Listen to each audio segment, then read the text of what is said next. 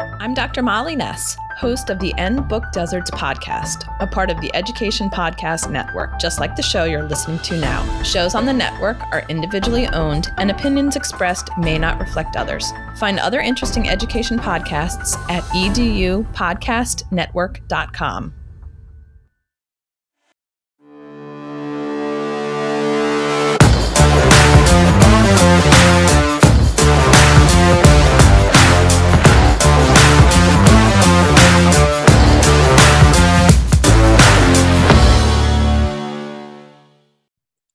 Hello again, everyone, and welcome to another episode of the Reimagined Schools podcast, a proud member of the Education Podcast Network. I'm your host, Greg Goins, and my special guest today is Dr. Tim Elmore, an expert on millennials and Generation Z, as the founder and CEO of Growing Leaders, an Atlanta-based nonprofit organization created to develop emerging leaders. As a dynamic speaker, Dr. Elmore has shared leadership lessons with Delta Global Services, Chick-fil-A, and Home Depot, and has worked with numerous college and professional sports teams, including the University of Alabama Athletics Department and Major League Baseball San Francisco Giants and Kansas City Royals. He has authored more than 30 books, including Habitudes, Images That Form Leadership Habits, and his newest book is Generation Z Unfiltered, Facing 9 Hidden Challenges of the Most Anxious Population. It's one of my personal favorites as it dives into how educators can empower kids to take ownership of their own learning. You certainly want to check that out wherever books are sold. Dr. Elmore has appeared on numerous national TV programs, including CNN and Fox and Friends. He previously worked alongside leadership guru John C. Maxwell, who says, quote, "No one teaches leadership better than Tim Elmore," unquote. This is one of my favorite episodes, folks, so turn up the volume and enjoy this conversation with Tim Elmore.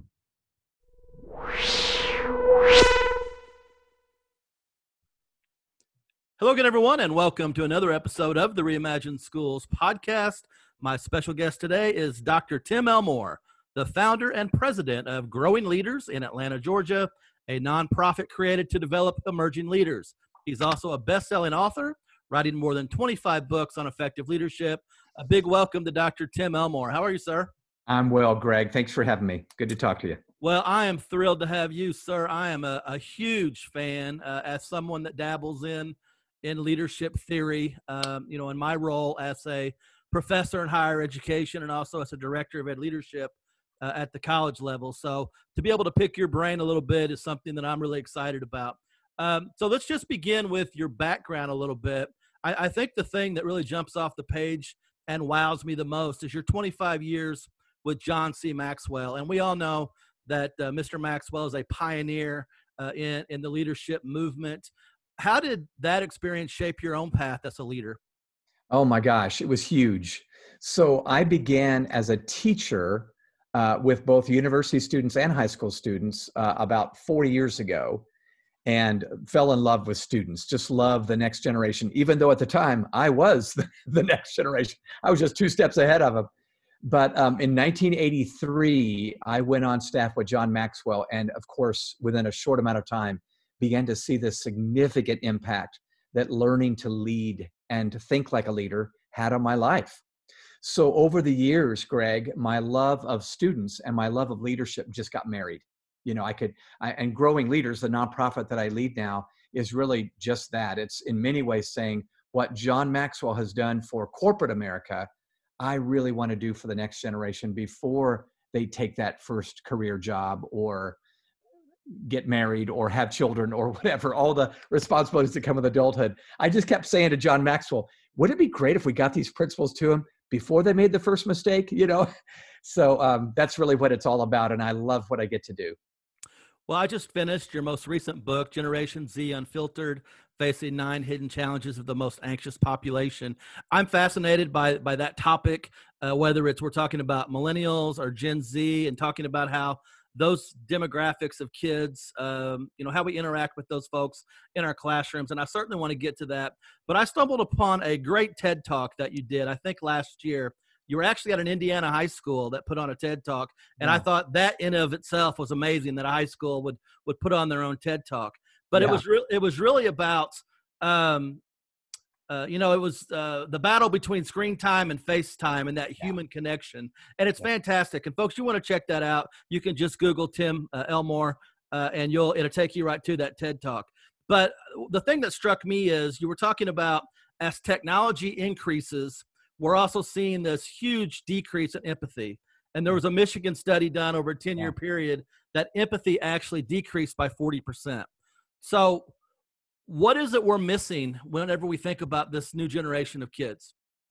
Well, specifically in regard to that, when you overlay the studies on the drop in empathy and the rise in technology, I think it's fairly easy for a caring adult, teacher, parent, coach, administrator to see we just don't learn emotional intelligence and people skills well yet, at least on a screen, And plus, Greg, when you think about the fact that Generation Z grew up with a portable device in their hand, so they're inundated with so much information, and let's just say maybe photographs of starving children in Zimbabwe or whatever, that we're numb. We're just numb. So Herbert Simon said it best, a wealth of information creates a poverty of attention. So I think that maybe what used to draw our hearts to the person in need, maybe that homeless person that we ought to feel empathy for, perhaps we've just seen too much of it and we just go, yeah, I'm on to the next thing. I've got options here. So I don't mean to oversimplify, but I think we're having to rethink how we're leading and teaching Generation Z, and certainly parenting Generation Z, in light of the fact that they're exposed to adult information, in middle school or maybe below. In fact, one last caveat here.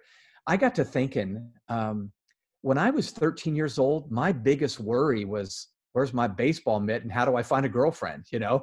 Today, they're very aware of COVID-19, the pandemic around the world, and the bombing that happened in Belgium, or you name it. So I think they're just overexposed to information earlier than they're ready, underexposed to firsthand experiences later than they're ready. And it's created not only an artificial maturity, but perhaps a drop in EQ. And that's one of the things we're trying to build is how do we build these soft skills, these people skills in a generation that really grew up on a screen? And, we hear a lot about screen addiction, and that is a conversation we should be having throughout all of K-12 education and beyond. But you referenced the pandemic. We've been shuttered inside for quite some time with the stay at home order or suggestion. Yeah. And I was looking at some stats this morning. The TikTok app is the new flavor of the month. Yeah. That's the big thing on social media. But TikTok has now reached 2 billion downloads with a B, 2 billion. And they've seen a 48% increase throughout the pandemic. So you talk about soft skills, and I've been on TikTok just to see what it's all about. Yeah. And these kids just are starved to communicate and collaborate and problem solve. And it's so creative. But at the end of the day, you also have to stop and think, if they're spending 8 to 10 hours a day on TikTok, then when are they going to have time for that human connection? Yes, absolutely. So it's much more difficult now that they can't go out of their house, at least for the season. But what we're saying to teachers and often parents who are also teachers now, balance the two. If they spend 3 hours on a screen playing video games or whatever, make sure they get 3 hours face-to-face with their siblings or someone else. I just feel like that rule of thumb that we had at our home still holds true, and it really helped our kids be good with technology, but be good with face-to-face relationships. And we talk a little bit about, this idea that with social media, kids are defining success by how many likes or shares they're going to get. And everyone now wants to become TikTok famous. So you think about how that has changed. Kids, I remember going to video arcades and doing those kind of things, but it was never really my goal to get the highest score so I could go back to school and tell everybody. So that's also been this huge shift in how we think about this generation of kids. Yeah, no doubt about it. There is a new report card. You're right. Mine, now I'm way back. I'm back further than you are, Greg, but ours was completely, popularity was on campus things and football games and cheerleader or athlete. And today, you're right, it's a screen time. And what we've noticed when we look at the data is that over the years, as kids become more savvy earlier, so does a melancholy spirit, a sadness. It's kind of strange because the TikTok video might be very funny, but it's a veneer of humor that's covering an anxiety that's beneath the surface. So Greg, I don't think you and I have even talked about this. We've not published anything, but I've been looking at data on music lyrics over 50 years. So since 1970, 69, 68. It's interesting. The lyrics that are committed to emotions that are happy have dropped by 33%, so a third. And lyrics that are committed to sad or melancholy themes, they've grown by a third. So there's this reversal.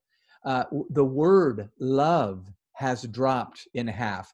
The word hate, which for the first time appeared in the 90s, it wasn't even a word in songs back in the 70s when I was a teenager, now has gone way up. So it's interesting. I don't think that means all personalities of children are sad spirits. I think there's kids that have, go-getter personalities and happy-go-lucky personalities.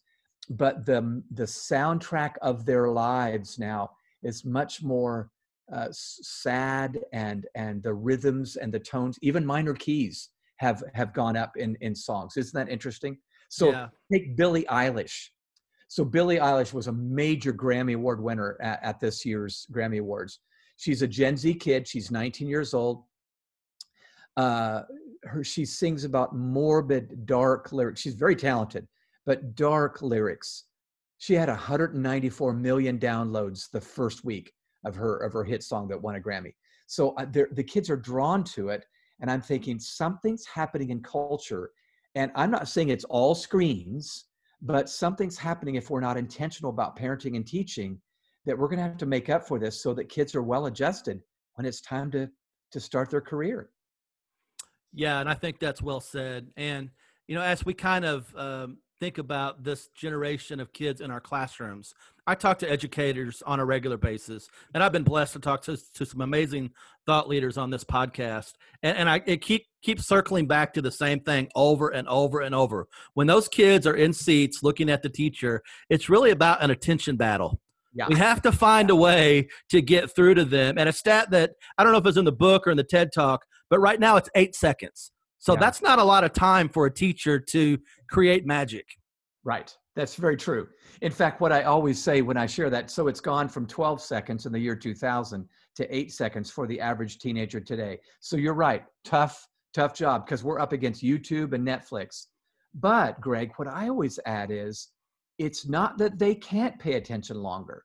I mean, they'll binge watch, Game of Thrones or whatever. So they're able, but we've got to be very engaging. And what I always say to educators is, do the things that YouTube can't. Do the things that Netflix can't. Netflix can't be personal. It's a show. It's really good. The camera works marvelous. But we've got relationship that we can build. We've got connection that we can build. We know their lives. Netflix doesn't know their lives. So what we're going to have to do is not try to be Netflix. We're not that good. We're not Hollywood. But if we can play the card that's in our hand, now I think we've got something that can keep them engaged. My guest today is Dr. Tim Elmore. You want to follow him on Twitter at Tim Elmore. Also check out the Growing Leaders website at growingleaders.com. You'll find them at Growing Leaders on Twitter. Also, if you have an interest in this book, folks, it's a good one. You need to check it out. It's really your handbook for understanding Generation Z. That website is generationzunfiltered.com. There's also a podcast that you have going, Tim. So really talk about your passion for just helping people understand different generations of kids. I wish I had $1 for every time people told me kids aren't any different today. Society has changed, but kids are the same. And I can't disagree more. Yeah, absolutely. So way back to Socrates, as far as I can tell, we've been saying kids are disrespectful, they're lazy, they're not going to make it, and of course, we've made it through. But here's what I would say. We need to be careful that we lead them intentionally that's appropriate for the day they're living in. So there's certain timeless skills and virtues, Greg, you and I would agree, they're going to need any time. Honesty is always a good virtue. I don't care if you graduate in 2020 or 2050, honesty is still going to be a good thing. but there are some timely skill sets that they're going to need based on the time they're in. So I believe teaching just needs to be different today. It can't be downloading a lesson plan like we did in 1990. It just can't. So when I look at the teachers that are really connecting with kids today, they realize that Generation Z's life is on a portable device. That's their natural habitat. And when they're on that device, they feel ownership. In fact, they feel empowered. Greg, you and I both, I'm sure, have said, kids today are asking Google questions they used to ask their parents. So dad's not having that conversation. They're having it with Siri or Alexa or Google. So what I believe we're going to have to do is lead them in such a way where they have ownership, meaning we're not just prescribing every step along the way on the assignment or the activity or even the practice for the sports team when we get to play sports again. We've got to say, all right, Josh or Jessica, you're going to own this. And we begin to lead descriptively, not prescriptively, as we said in the book. That means we don't prescribe every step. We say, what do you think you're going to need to do to get to this goal? And they'll say, well, I don't know. Well, you need to think about it. Well, this is a new skill set because we've done the thinking for them. We're rushing the backpack that they forgot down to the school when they leave it at home. We're rushing to teach to the test, oftentimes in K-12 education. We're rushing to prescribe the next show they should watch on Netflix. Have you ever noticed that? Almost all the leadership we offer to kids today, we're telling them the next step. Watch this. If you like this, you would buy this. If you like this, you'll love this. And I'm thinking, dadgummit, we need to let these kids figure it out for themselves. And they can if we'll let them. So I know our brand team right now, but teachers, parents, coaches listening, we've got to let them practice metacognition, meaning they are doing the thinking about their thinking. They're owning how they're learning it as much as we can. And so, Greg, let me just give you one case study. I know a teacher in Alabama, college level. She was noticing in her biology class that the kids were just not engaging. And inevitably, in week 1, they would raise their hand with lots of questions about things that were in the textbook. I bet that's happened to you, Greg, several times. So what she did was she said, 1 year, 5 years ago, I threw away the syllabus. I just threw it away. I'm sorry, syllabus is what I meant, not the textbook. They asking questions about when is this going to happen? How many tests do we have? It was all on the syllabus. So she threw the syllabus away. And she said, all right, students, this first week of school, you're going to create the syllabus. We're going to do it together. Well, at first they thought, okay, that's kind of cool. But then when she started posing questions, they realized, wow, we got to answer some tough questions. Like one question was, what do you want to learn in here? And she said, interestingly enough, these students ended up saying, when it was all said and done, the very subjects of biology she wanted to teach. But they felt like they had ownership of it because they chose them. Then she said, how many tests do you think we ought to have? How many exams? Well, one bozo in the back of the room said, one, just one. And then everybody else climbs all over him because they go, no, we don't want it to all rise and fall with one test grade. And they backed off and they said the exact number of tests that this professor wanted to give. So they ended up actually coming up, well, after careful thought, with the very items she wanted to do that she would have prescribed typically, but they got to come up with them. Now, you take a risk there because they may not come up with that, but you can guide them to their discoveries and they still own it. So I'll stop there. Oh, by the way, let me add one more thing. I said I was going to stop. Here's another thing she does, Greg, that you would love as an educator yourself. She doesn't just download the biology lesson plans. She'll say, she took her class and she put them into pods of 4 or 5. And she'll say, pod A, you teach this section. Pod B, you teach that section. Pod C, D, E, F. And so they're teaching each other. And of course, there's accountability in that because they'll go, that's not right, or that's not in the textbook. So she said they're smart enough to police each other. She's still the guide, but not the God of the classroom. And we have to move from commander to consultant in our teaching, especially at this level. And that's hard for us to do who like to talk. Trust me, I like to talk. So. And, I find it fascinating that whenever you talk about the school setting, we tell young children what to do all day, every day. And then when they get to high school overnight, we expect them to be independent thinkers. Yeah. And I think of something simple like, I have a nephew that I think is in third grade now. And even when he was a little bit younger, I would spend time with him. I would give him a $5 bill and I would say, all right, Tate, I want you to go into the store and get a carton of milk and some bread. And I want you to do this by yourself. Go in and pick them up, go to the counter, pay for it, and try to bring me back the right change. If we don't give kids those opportunities to learn those things and to fail, even if he brings me back the wrong change, that's okay. That's how we learn. Absolutely. In fact, I couldn't agree more. What we're going to need to do is ask ourselves the rhetorical question, wouldn't I want them failing now in the third grade or the 10th grade even, rather than at 35 for the first time and their boss doesn't love them as much as we do? So we've just got to get over ourselves and this thing of, I tell you what, Greg, you know, kids suffer from FOMO, fear of missing out. I'm hearing students talk about FOMO, fear of messing up, FOMU, meaning they're so afraid of making a mistake. And I feel like we've imposed this on them unwittingly, that they don't want to fail. And now failure's happening later in life, which is not a good picture. So the sooner the better on the failure thing.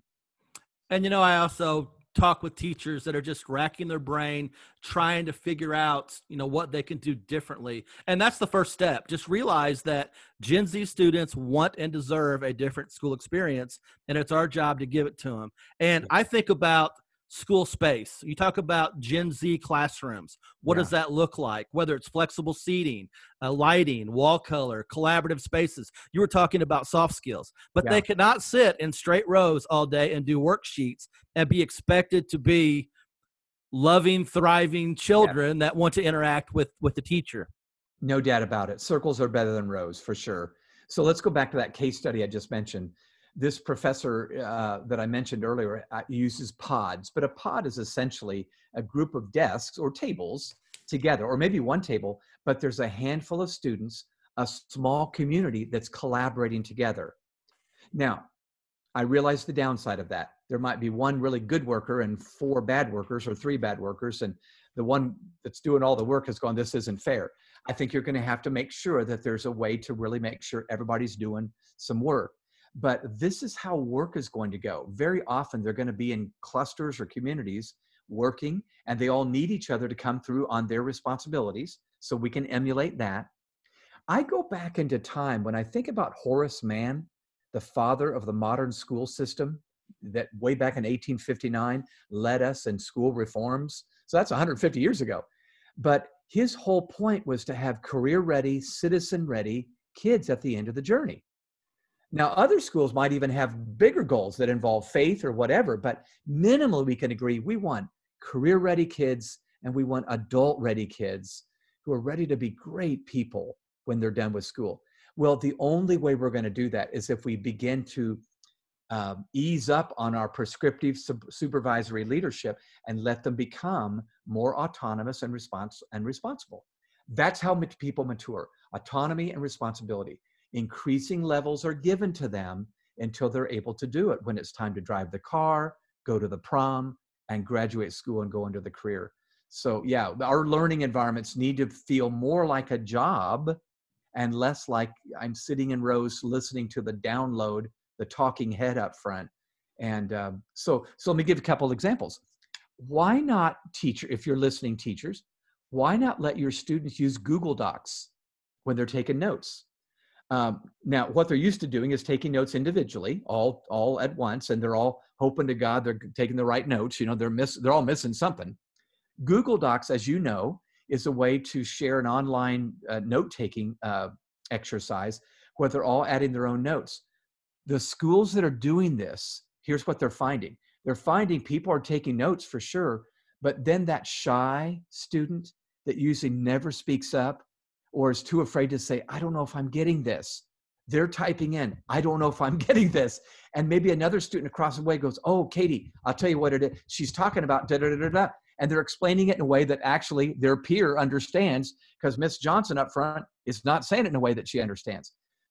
Test scores have gone up, at least anecdotally in the schools that I've talked to. This is not, quantitative, this is qualitative research. But when they've been able to be collaborative in their note-taking. So I'll stop there, but I'm describing a scenario that's different than what we've we've done in the past. And I love that you talk about the future of work, because obviously that's a hot topic. And again, Yeah. I wish I had $1 for every time I hear we're creating jobs for kids that don't exist yet. I mean, we know that that's been the path we're on ever since the advent of technology. But I've back in when I was growing up and you were growing up, we were talking about white collar jobs and blue collar jobs. Now we're talking about black collar jobs, the freelancer, the Uberization of America. You think about Steve Jobs wearing that black mock turtleneck. Yeah. So you think about how work is going to change, and then how that translates into how we should be teaching those soft skills to kids. So speak to that just a little bit on preparing kids for that uncertain future. Yeah. Well, I'll add a term to your terms. We've heard, you and I heard blue collar, white collar jobs. Now black collar. I'm hearing no collar. I'm in a t-shirt. I'm at home creating an app that's going to make me $1 million when I'm 30 years old, that sort of thing. And for many, that will happen. So here's my response, Greg, to that. First of all, I would say social and emotional learning has never been more important than it is today. It's been important in all days, but social emotional learning has never been more important. This is a term that's taking the education world by storm, certainly K-12 education. This is basically teaching emotional intelligence and social intelligence. So those would be issues like self-awareness. I'm aware of how I'm coming across to others. Self-management. I can manage my emotions and I can do what I need to do even when I don't feel like it. A third one would be social awareness. I'm aware of how the relationships all around me are connected or disconnected. And then relationship management. I can manage the primary relationships in my life. Not all, I meet 100 people in a day, but maybe the primary ones. And then lastly, wise decision-making, responsible decision-making. Well, I don't know anybody listening, maybe you are, but I don't know anybody listening. I can imagine anybody listening that would say, that's not paramount. Reading, writing, arithmetic, that's important, but this is just huge. So parents and teachers listening, I would say find a way to insert social and emotional learning into your routines, into the screenagers' lives, especially now that COVID-19 has made us isolated all together. They're going to graduate into a gig economy. So Greg, you mentioned the future of work and the whole idea of Uberization. It's commonly called the gig economy. And if you're listening and you don't know that term, it means they will get a job, hopefully, but they'll have a gig on the side, or they'll do a gig here for 1.5 years and then another gig here for 2 years and then another gig on the side. So they might have 5 jobs in their 20s rather than 1. I think we need to understand, I'm not saying this is better, but it's definitely real. It's coming. So the Uberization of work is maybe they're a contract worker, a 1099 worker. I just did a consultation with Chick-fil-A and they're looking at how can we kind of set this up where they're doing shifts like they're an Uber driver, and we make sure there's enough people to cover the different shifts, but they're kind of on their own, tagging an app and saying, hey, can you take my shift here? I'll take yours there. There's definitely ways we can do this, but we're going to have to think differently about how we lead them and get them ready for this. Yeah. Well, it's been an amazing conversation. Again, folks, the name of the book is Generation Z Unfiltered, Facing 9 Hidden Challenges of the Most Anxious Population. You can find that wherever books are sold. So, Tim, as we wrap it up, I do want to give you a closing thought, but tell our folks a little bit about growing leaders and how maybe you could bring Habitudes or some other opportunities to school districts that might be thinking about growing their own network of leaders. Sure. Yeah. Thanks, Greg. Well, our site, as you mentioned, is growingleaders.com. Our most popular tool that's being used in thousands of schools and other places is called Habitudes. It's a way of teaching life skills and social emotional learning with an image. So every principle that you want to communicate or discuss is taught with an image. And because pictures are worth 1,000 words, every image really gains student engagement. So Habitudes, you can find them on that site. There are 9 courses, but there's a course just for social emotional learning. We'd love to have you check that out if that seems helpful to you and relevant to you. They can be done at home or in a classroom or on a sports team or in a work team. So thanks for mentioning that, Greg. We would love to partner with anybody that feels like that might be helpful to you. Well, the greatest compliment I can pay anyone is, sir, you are truly a servant leader. So thank you for all that you do. You bet. You too, Greg. I appreciate it. Well, it's been a great conversation, folks. You want to share this one out with the folks in your PLN and your school leaders there in your district. And that's a wrap. So as always, folks, do what you can in your school and community to create better schools for kids.